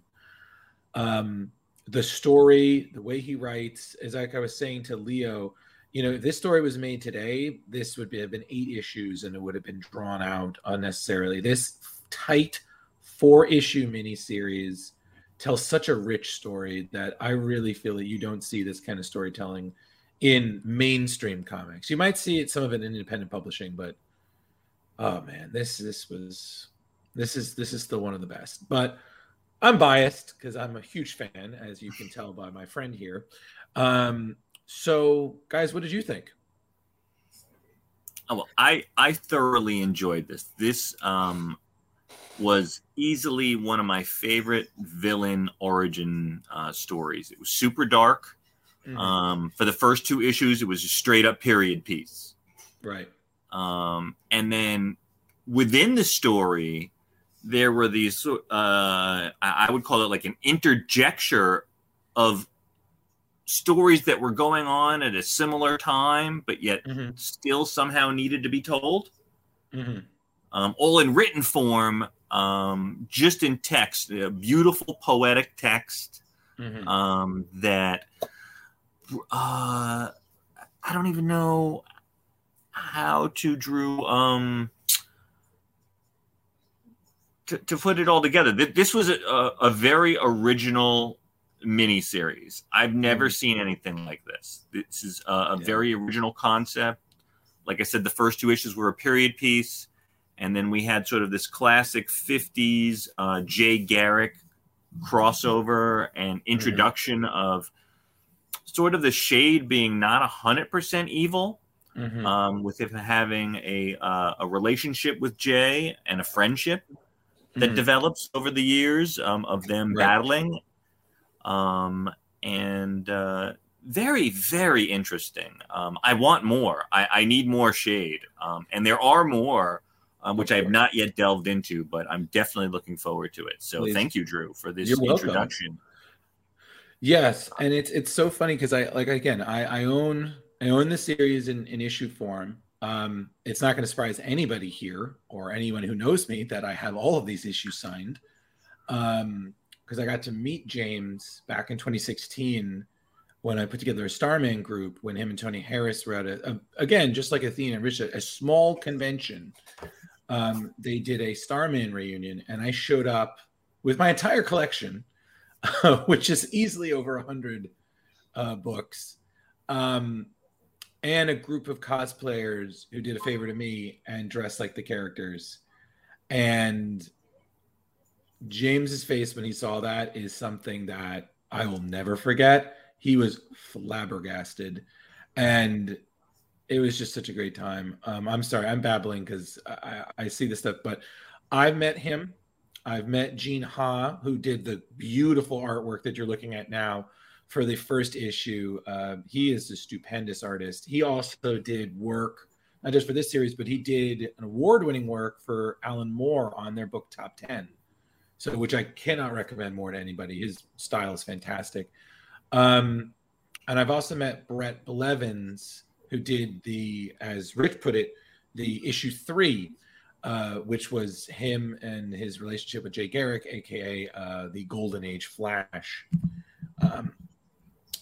So, Jack, I'm going to put you away for right now. And honestly, God damn it. Sorry, he fell. Yeah, I cannot tell you guys how much it really made me happy to reread this. And again, Rich, like you said, what I love is that James tells a story, and then he'll tell another story, because this is essentially this is an illustrated narration of a journal. And what I love is there are still some stories here that I would love to know. I think I remember rereading one that talks about him, and there's something about a ghost of Pancho Villa, and I'm like, I want to read that story. Like, what? But I think the thing that I really enjoy is that you have an enemy who's essentially immortal, and then you have this family that has a ridiculous vendetta against him, who are so dedicated in their hate that they are literally producing enemies that are essentially for him to fight. And I will say this, that one of my favorite moments in this is the whole Marguerite Ludlow, the one that broke his heart. Like, God, that's heartbreaking, man. You know, again, like I said, this entire little miniseries is just one of the many gems of the Starman series, which I have always recommended to anybody who really just wants to see that not all of 90s DC was a misfire. Like there were some great stories during this era of DC, and this is one of them, because I don't really think we'll ever see something like this again, and it is such a beautiful thing. Now, so yeah, being Leo, our shining being of positivity, barring of course when you are the Snake Assassin, what was Snake your Assassin. overall thought process on this series? Yes, what do you think, Leo? Well, Rich is right. I am mostly positive about things, but yeah, I really enjoyed the series as well. It was very refreshing. The period piece, I absolutely loved it. Just the way it was written is, it's obviously we don't know exactly how people spoke in that era, but I could imagine he did his research, and it just seemed very authentic for the first 2 issues. Yeah, just an amazing story. Now, I had trouble reading the handwritten parts. My eyes were messed up that night, but did it explain how he lost his memory? It's actually funny. I was going to say, because I had a feeling you were going to bring that up, because that's a common question. And James was and this is one of the best things, that he was the writer through the entire series. So right up to the end of Starman, this is just like I said, beautiful, beautiful end. He was the main writer, and then he did, as part of the New 52, he did a 12-issue miniseries that was focused on the Shade. And the last issue of that reunited him with Jean Ha, and they basically explain what happened the night he got his powers and who he is. So if you really want to continue that journey, I definitely recommend checking that out, because it is just fantastic. Yeah, so definitely, they do explain. Send me the title and I'll look it up, and I'll. If you just look up the Shade, and it's the New 52 series. It's fantastic, and again, all James, and it shows. It shows, and like I said, it's. I've said everything I can. I can only repeat how amazing I think this series is, because it's such a wonderful testament to how comics are and how comics were. That's the best way I can describe it. And you also get an idea that James, along with his collaborators, they have such a wonderful reverence for the Golden Age. You can just tell by the way that he really goes into, especially when he talks about the heroes, like the way that he described Jay Garrick, some of the, which you now look at it, some of the ridiculous villains of the Golden Age, like the Fiddler. Really? No, it's just, again, like I said, guys, I cannot praise this series enough, and it's just so wonderful. And it's actually funny, because I actually recreated one of the photos in this. I got a photo of me dressed as the Shade, because I switched costumes with my girlfriend, because when we did the Starman group, she actually dressed as Shade. She's read the whole thing and she loved it too. She was the Shade and I was Jack Knight. And Rich knows this because he knew me first in the cosplay scene. I mean, I'm known for a few cosplays, but one of those is always going to be Jack Knight Starman. And we switched, and I was Shade, and I have a photo with me shaking hands with the actor who portrays Jay Garrick on The Flash, and now also on Stargirl. John Wesley Shipp. Yep, John Wesley Shipp, who's, guys, anytime you get a chance to meet he's delightful. He's a delightful guy. He's so personal. He really, that's the best choice you could have got for Jay Garrick. He really embodies the golden age personality and charm. Like, I have a photo of me shaking his hand, which is similar to the photo. I think it's in the fourth or third issue, where they agree, yes, we'll be enemies again, but we can still be friends right now. And yeah, and I got to show, when I got to meet Brett Blevins, who's the artist for the third issue Kids that you're looking at now, I showed him that, and he thought that was amazing. So my point being is, to everybody listening, if it matters to you, that's all that ever matters. If you have a crazy idea that you want to do, if it's for a favorite book and everything, do it. It does not matter the views you get on Instagram, does not matter the hits. Do it for yourself.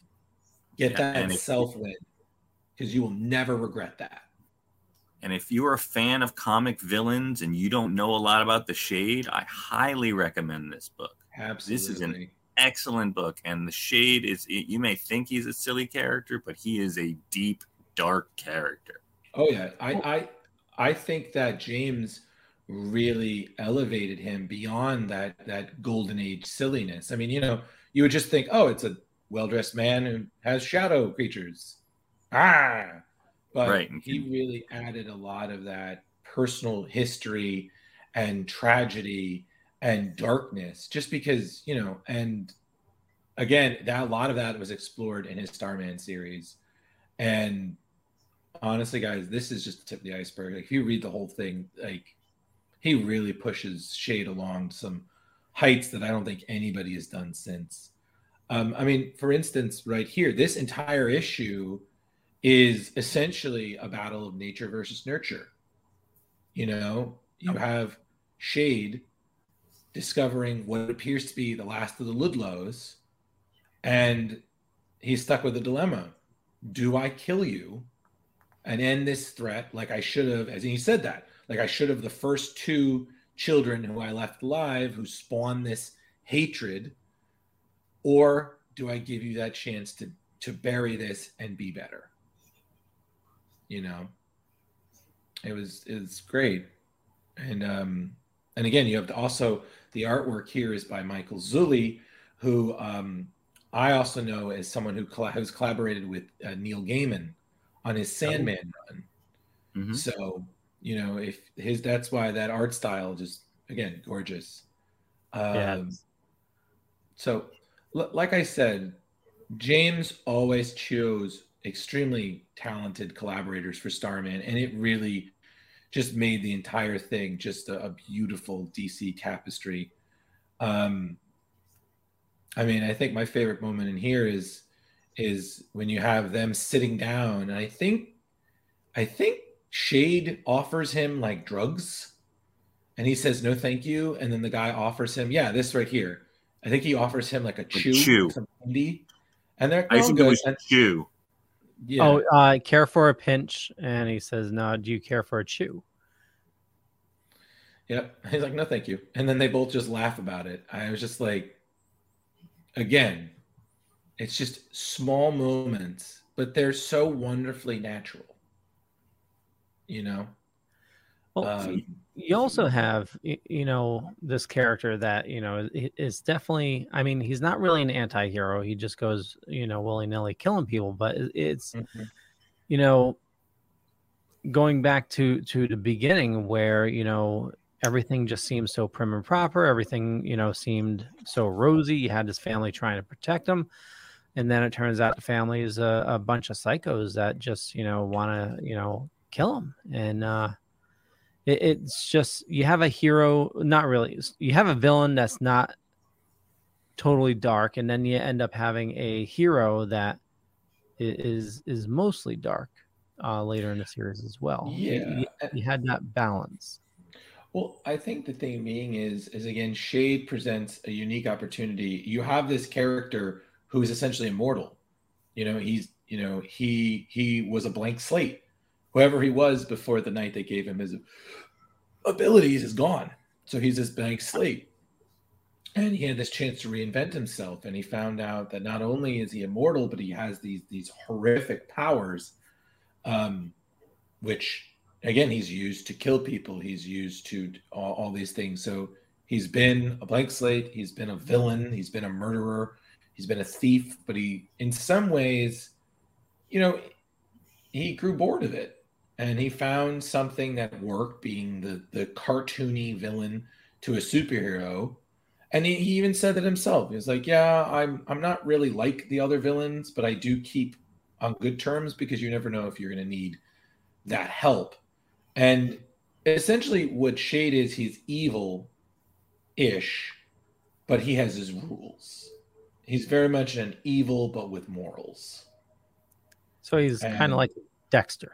He's evolved. Yeah, I guess, in some way. Yeah, absolutely.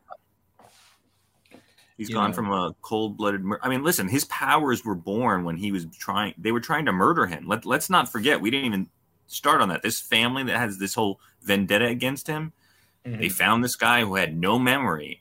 They took him in, and then they're like, oh, now we're going to kill you.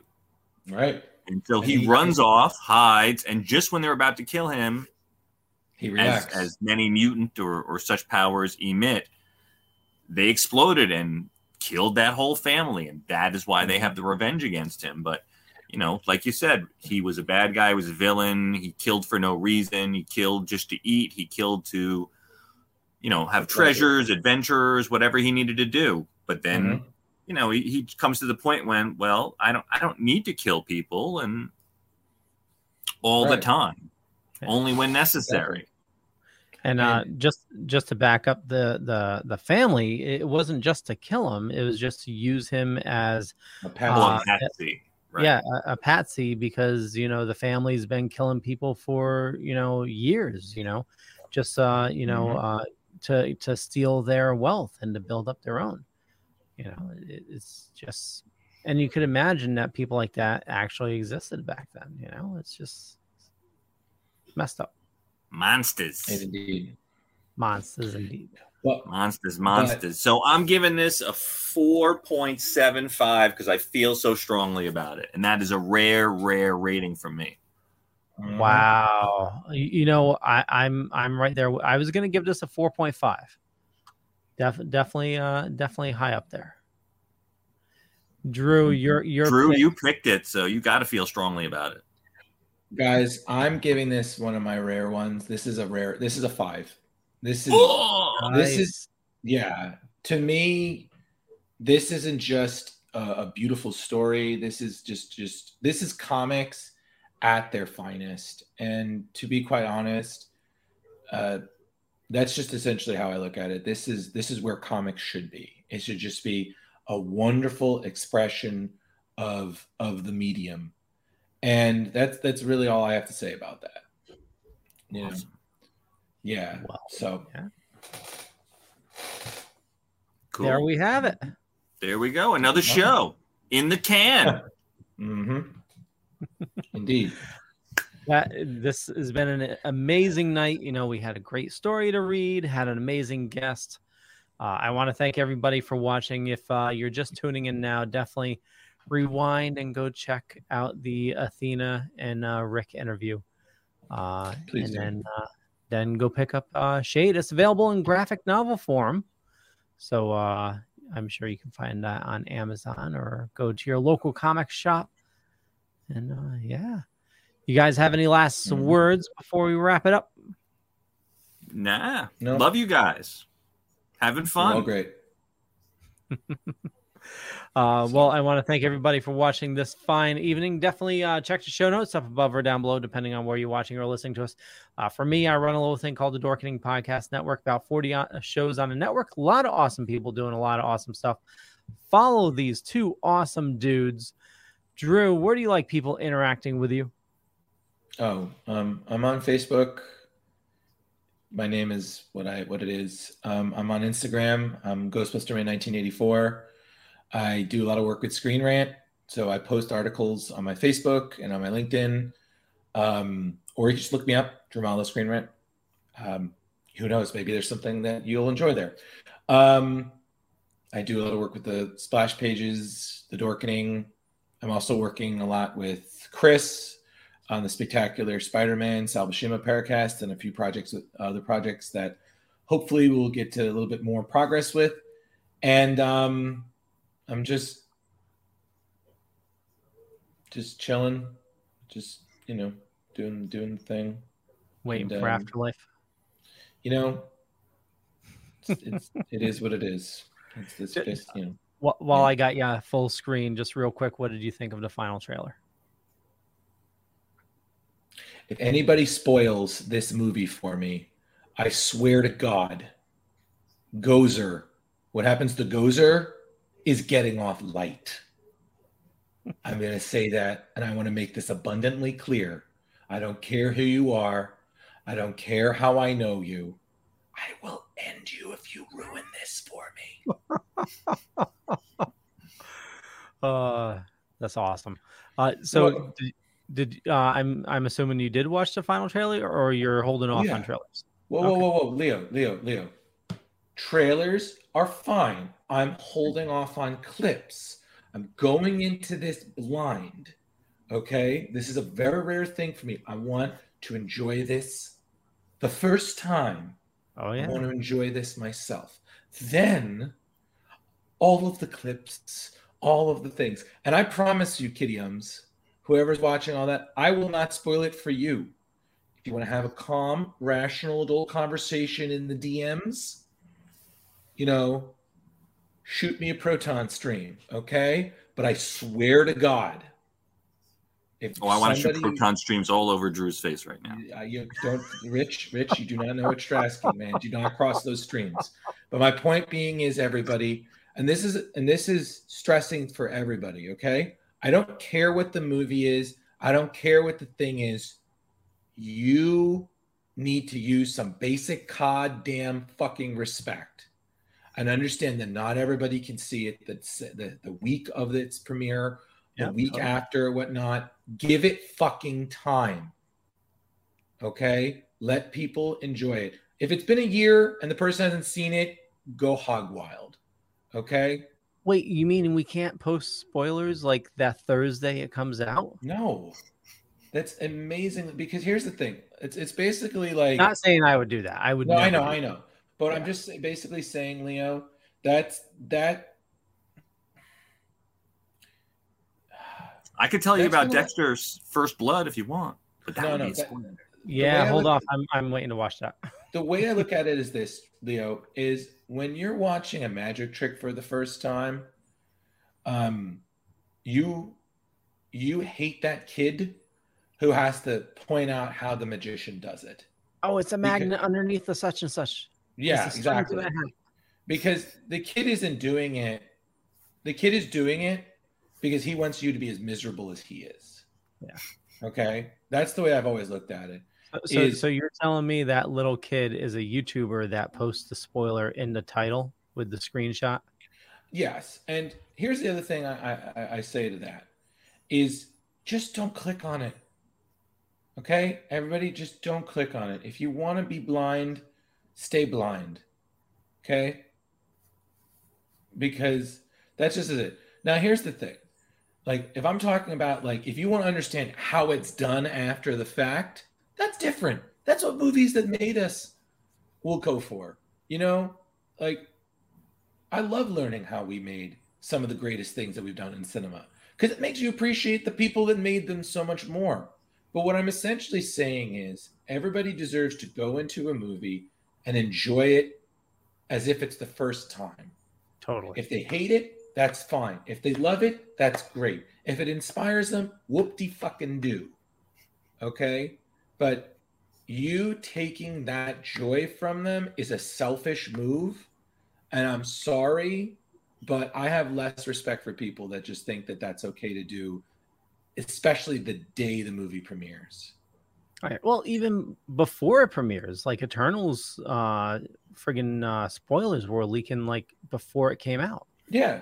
You know why? It's because essentially the way the world is, and Athena pointed this out, it's all about what attention you can get.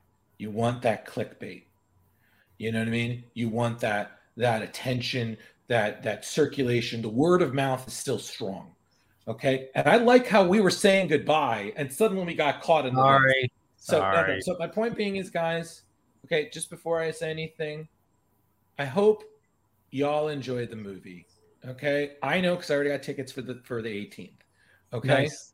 so, but my point being is, it's the same thing that what we said while Rich was giving his own toilet a chemical bath. All right, it's very important. Everybody, just be better. Okay, don't be a dick. Doesn't just apply to this podcast and when we have guests. Okay, just be better. Don't be a dick. Okay, that's all I have to say. And on that note, good night. Well, Velvet Joker, where do you like people interacting with you? Well, on the Facebook, I'd be known as the Rich Davis. You can hear me here every Tuesday night on the Splash Pages with my beautiful co-hosts, Leo and Drew. And you can find me on the gram at the Velvet Joker 2021. That's where I be. So are you going to change that to 2022 for next year? Nah, screw that. Let's go classic. Speaking of 2022, we got some big stuff happening. So I will clue you in because I would definitely like your help on some stuff. But with that, we will catch you guys later. Have a good one. Bye. Peace out. Bye, everybody. Show me the money.